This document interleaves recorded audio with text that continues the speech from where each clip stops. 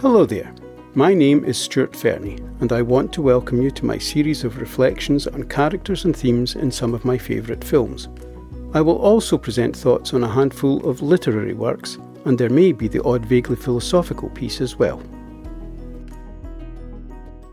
On this occasion I will discuss characters and themes in The Prisoner, the famous 1960s television series that considers the place of the individual within society and potential conflict between an individual's freedom and the lengths to which society will go to protect itself from perceived threat through individuality.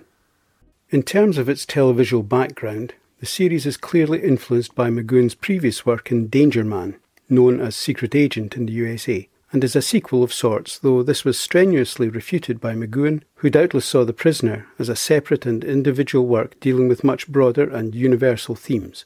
Although in the same category as several other spy action-adventure series of the early 60s, Danger Man's plots and characterizations reflected a much more profound perception of events of the time and were treated with a level of intelligence and awareness not always shared by its contemporaries.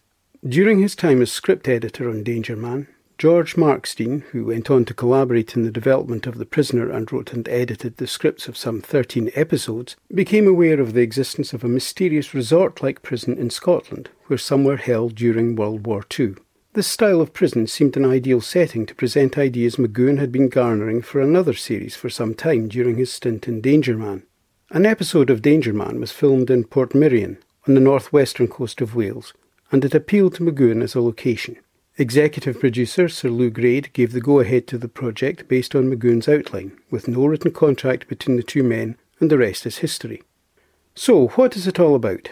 In a nutshell, it seems to me that The Prisoner is about the place of the individual in society and the restrictions a social framework must impose on the freedom of the individuals within it.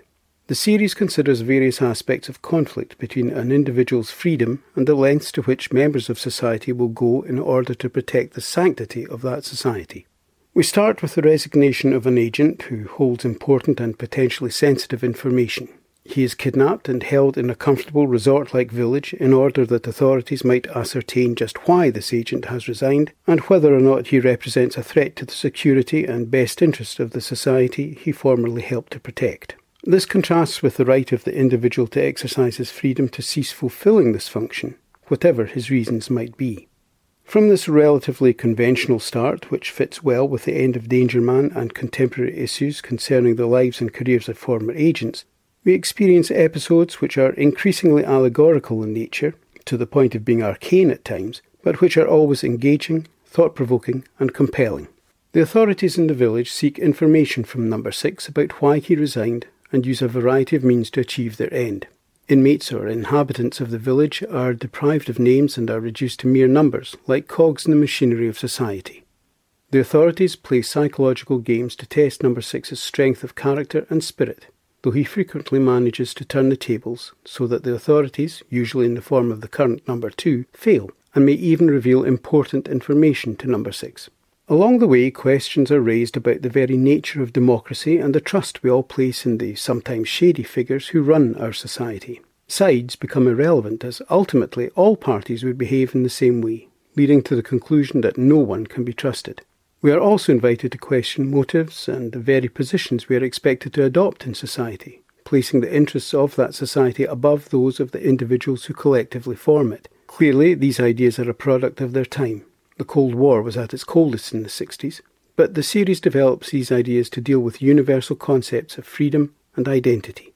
Within the context of extraction of information, the authorities resort to confidence tricks, application of drugs, and even science fiction duplication, all exploring identity, strength of character, and principle. Number 6 doesn't know which side is trying to break him.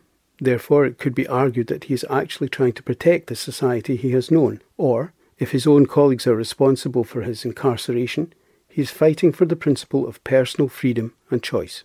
The persistent and ubiquitous use of technology throughout the series also serves to emphasise the apparent futility of trying to preserve individuality or escape the clutches and influence of modern society. Yet Number 6 manages to outwit the users of said technology or find weaknesses within it, thus offering hope for humanity.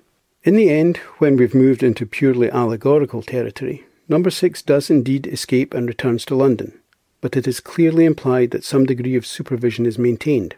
Number 6 is unbroken and intact, but he and we can never escape social pressure and supervision. Total freedom is an illusion. The best we can manage is relative freedom within limits, though these may be limits of which we remain largely unaware. Number 6 also remains a prisoner of himself, condemned to behave in certain ways by his character and genes. Might his refusal to cooperate be regarded as a character defect or weakness? Are the authorities simply trying to help him adapt to reality and enable him to lead a fuller life within certain confines? This appears to be the interpretation of the remake of 2009, a remake I found desperately disappointing exactly because it appeared to preach conformity. The Prisoner is undoubtedly a work of art. It is a representation of ideas which all should consider at some point. It is intriguing, inspiring and thought-provoking, but by its very nature it is also personal, subjective, can lack clarity and is open to a variety of interpretations. It has even been suggested that we are witnessing a mental breakdown as Number 6 faces the consequences of his actions in resigning. Perhaps he is in a coma and is dreaming. Whatever the context, the questions the series poses remain valid and the thoughts it provokes remain intriguing, important and relevant. The performances and production are highly polished and assured. The viewer feels those responsible know exactly what they're doing, suggesting that any lack of understanding is due to some inadequacy on the part of the viewer, though this may be far from the case.